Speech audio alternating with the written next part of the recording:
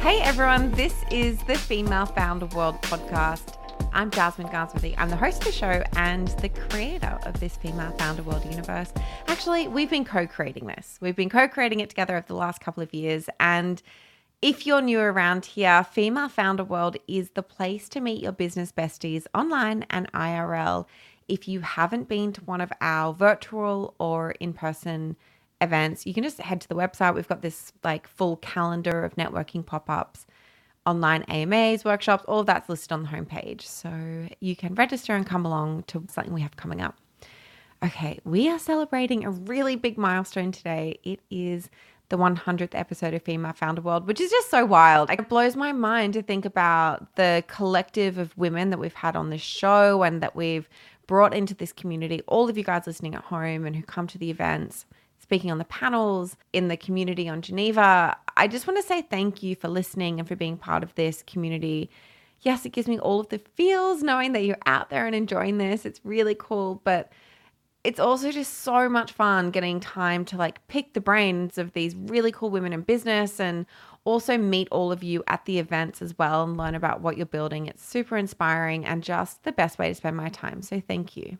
We actually hosted a Female Founder World pop-up in New York this week. It was in partnership with Gorgeous. They're like an e-commerce help desk that turns your customer service into a profit center. A lot of businesses that use Shopify use them for customer service. I'll actually link them in the show notes in case you want to check it out. But, you know, the event was such a good vibe. We had Jilly Hendricks from Body Vodka. We had Olivia Landau from The Clear Cut. We had DIY nail art by Deco Miami. It was just a really great vibe in New York in general that night at the event. And I don't know, a few people lately have started coming up to me at events and just, you know, like, fair enough. They're asking, what is your story? How did you get this community started? Where did all of this come from? And I guess I kind of hint towards it, you know, my past life in some of these shows and also sometimes on social media, but I definitely am someone who comes to Female Founder World with more of a journalistic approach. Like, it's not about me and my story necessarily. I really want to be the person who pulls out the information that you guys all want from really amazing founders, and that is also the person that connects you all and builds this network, and not really like centering myself in it so much. But obviously people are curious, especially if you listen to the podcast every week, just wondering who the hell I am, what this is, how it got started, and I'm going to address all of that in this show today. So it's not what we normally do. I'm sorry if you're disappointed that it's me and not like, you know, another Ty Haney on the show today, but we'll have another episode next week that is the regular interview format. So today for our 100th episode, I'm going to share my backstory, how I came to create Female Founder World, and like what it is, what this business is all about, what we're building, where we're going, and, you know, some of the milestones that we've achieved so far. I won't spend too much time on this early backstory, but most of you will know I'm Australian. The accent gives it away, but I actually grew up in Papua New Guinea. So I moved to Brisbane in Australia for high school and university, and then when I was like 20, I think, I was at uni, I was studying PR. I was actually working full-time for a PR agency. I'd been interning since I was like 16 and then kind of realized that PR wasn't for me. And I kind of wanted to work on the other side and be the person creating the content and writing. And I was getting really restless. I wanted to move to the big city, which was like, that was Sydney at the time. And I was just really driven and ambitious and also very broke. But I started applying for jobs in Sydney and eventually landed one with a website called My Catwalk, which was pretty much the only online store selling women's fashion in Australia at the time. Sounds like an exaggeration, but I actually think it was the only one. And I was doing their social media and content. And so, you know, they offered me a job. I moved myself down to Sydney on this not great salary, but whatever. I literally couldn't afford a mattress. So I was in this share house sleeping on a yoga mat at one point, but it worked out in the end and we all do what we've got to do. But I eventually got a slightly better job working as a shopping editor for what was at the time this like little independent blog. People were calling it like a mummy blog, and it was called Mamma Mia. And today they are probably the biggest independent publisher in the country. They reach tens of millions of women through podcasts and events and their website. And it's this amazing media business. And I really got this firsthand view of what it takes to grow a media startup. And I worked really closely with the founders. And that was just such a cool experience. And I was really, tasked with trying to figure out how content and commerce could be intertwined, and didn't figure it out because in the end I was made redundant along with my entire team.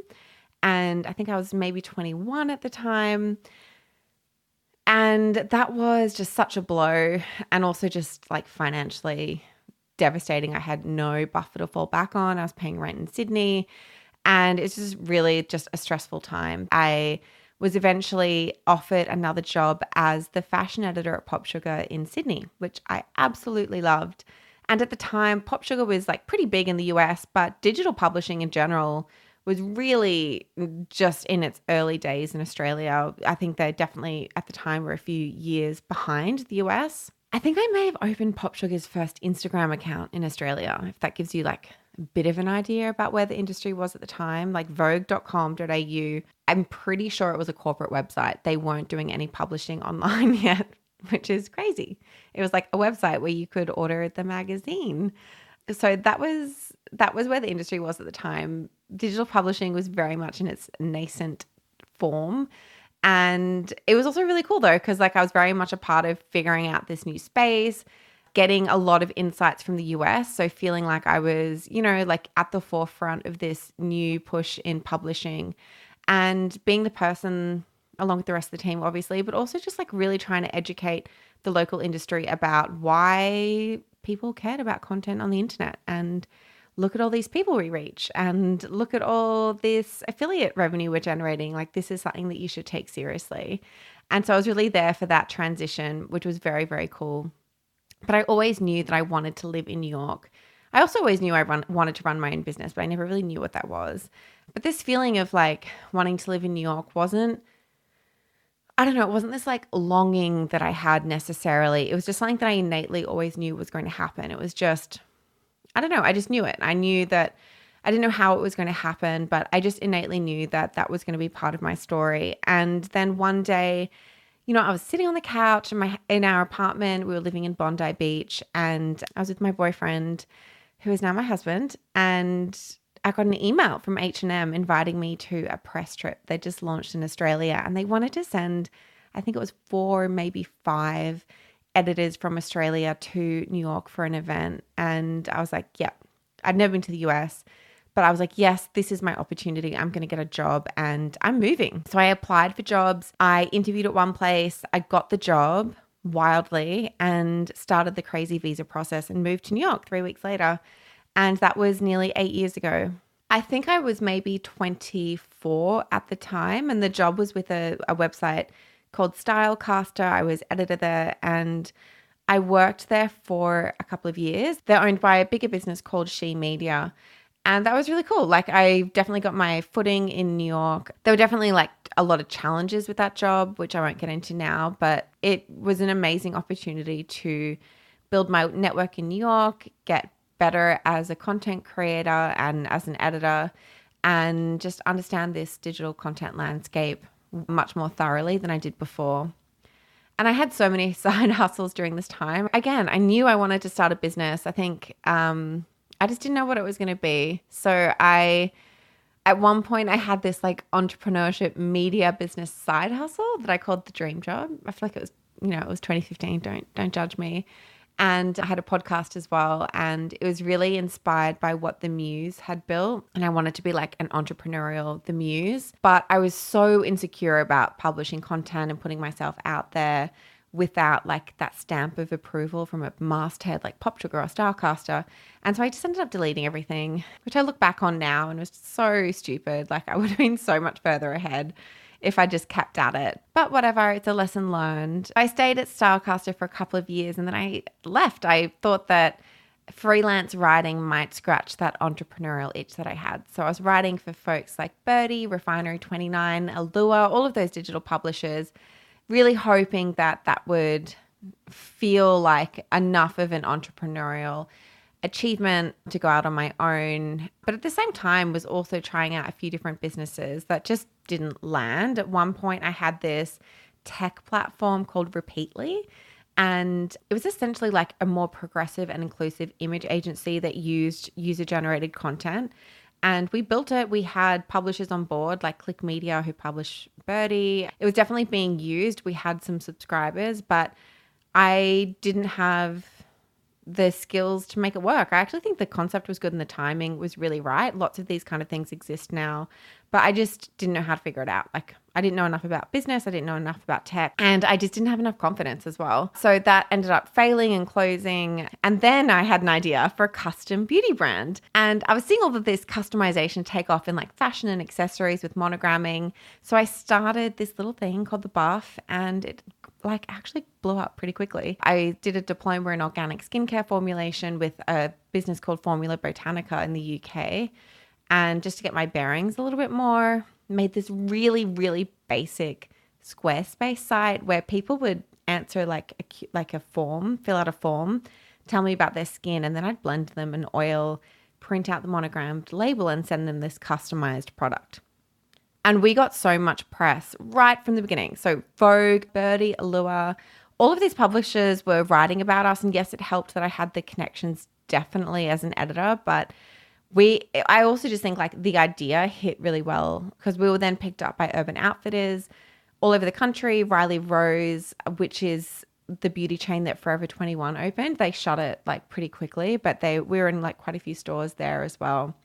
And it was honestly just so exciting. You know, I was able to like save up some money, launch a new website that was way more robust and like streamlined a lot of the customization piece of the business. But then eventually we kind of like hit this plateau. I didn't have the confidence, I think, to like ask for the help that I needed. There were more custom brands that were launching with millions in VC funding, and I didn't know how to raise money. I didn't feel confident in raising money. I didn't know how to have those conversations. And I think the opportunity of that moment just really passed me by. And then by 2020, the cracks in the business kind of started to show. Things kind of slowed down. We had a lot of issues on the operations side, and it just became more and more stressful and less financially rewarding. And in early 2020, I was also, at the same time, I started doing some consulting work with UN Women.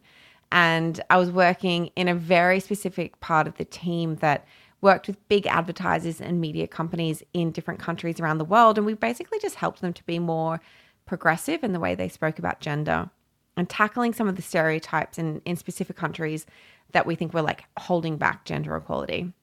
So I'm doing this consulting work with UN Women. My business is in a world of pain. I'm seeing all of this mass cancellation of girl bosses that was making me feel even less confident and less like I wanted to put myself out there. And I was kind of just turning to this community and this network of women in business that I'd made while I was working as an editor, and I was writing about their companies. And as I was building my own brand as well, and just trying to figure out like, what the hell do I do now? Like, what's the next step here? And just really realizing how valuable that network was. And I decided to turn those calls into something a little bit more formal that people could join. I had a bit of an Instagram following, so I just invited folks on Instagram like, hey, if you have a small business or a big business, whatever, if you want to like come and learn from someone who's figured out this one piece of it, let's do a workshop with her. It's free to come along. It did not have any kind of name for a long time, but we were just really organically doing these workshops through early days of the pandemic on Zoom. I guess that kind of gave me the confidence to think maybe it could be a podcast. Maybe I could restart the podcast that I had first started, years ago. And so we did. And I used the name Female Founder World because I really just wanted a SEO friendly term. Like if you search female founder in the podcast app, we come up. And so that just made really logical sense to me. I didn't know this was going to be a business that was more of a media and events play, but as a creative outlet, the word female founder, words female founder seemed to make a lot of sense. So if you have suggestions about what we should change the name to, let me know because I don't love it. And I guess just being someone who is a content creator, quite entrepreneurial and a community builder at heart, the media piece of the business has come quite naturally to me. So I started writing a newsletter that just had all of the information that I really wish I'd had when I was building the Buff. And that newsletter grew so much more quickly than the podcast, to be honest. We now reach tens of thousands of people, which is super cool. The feedback is great. If you're not on the newsletter list, I'll actually just put the link in the show notes here so you can jump on, because it's a really, if I do say so myself, it's a really good resource. And the mission kind of evolved from there. So founders on the show just keep giving the same advice over and over again. When I ask them for a recommendation, they just say, go and find your entrepreneurial community, find a network of people who are, they don't have to necessarily have achieved already what you want to achieve, but they have to be going where you want to go. Like, find people to come along with you in this journey, because you're going to need them. They're going to have the answers that you need, and they're going to give you the support that you need as well. And it just made me realize that that's the most powerful thing that we can offer, is that connection, that community, that network, like whatever you want to call it. We need a better word for networking, because I feel like it's got this really transactional, shallow kind of connotation to it now, where it's really just about friendships, like mutually beneficial relationships. And, pulling out the tactics in these interviews and doing the workshops, it's all really, really important. But at the end of the day, the most important thing is that you can connect with the people who can support you and help you as you're on this weird, offbeat entrepreneurial journey of yours. And I think that the best way to do that is in person. So many different tech products have launched to try and replicate that kind of friendship and connection. I just don't think any of them have been able to deliver what an in-person connection really does. And so we started doing events, and that just snowballed so quickly. Like, now we partner with these amazing companies like Shopify and Gorgeous to create these, what I think are really special and really different to anything else that's out there, these kind of like pop-up networking events with really intentional moments for you to connect with other people who are going where you're going, and to hear from and ask questions to people who have been where you want to go as well. So we're doing these events all over the US. They're going to be global soon as well. And of course, we have the online community, and you are all invited to join that very special online space. But as a business, like, we're really focused on the events for 2023 and about just creating those kismet moments of bringing people together in person, I think is super powerful, and something that we've discovered that we're actually, we're quite good at. So that's where we are now. We create a lot of media content, but at our core, Female Founder World is an events business. That is absolutely not what I thought we were creating when we started, but it turns out that's what people want. It's what our brand partners want to support and want to pay for, and this is a business. And like I said, it turns out it's something that we're good at delivering. And the team is really small. It's me, a content coordinator. I have some freelancers who help with graphic design and podcast editing. Actually, I'm looking for a really, really amazing, experienced superstar, well-connected freelancer to help me with brand partnerships and sales for the event. So if you know anyone, or if you are this person, reach out to me on Instagram or email me.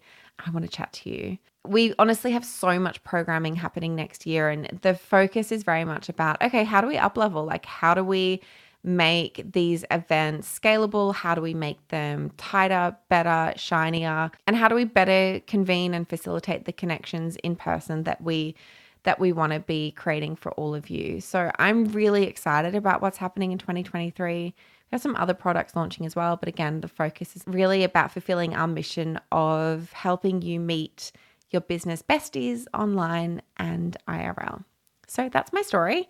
I'm still living in New York with that guy who moved with me back in 2014. He's now my husband and we're having a baby.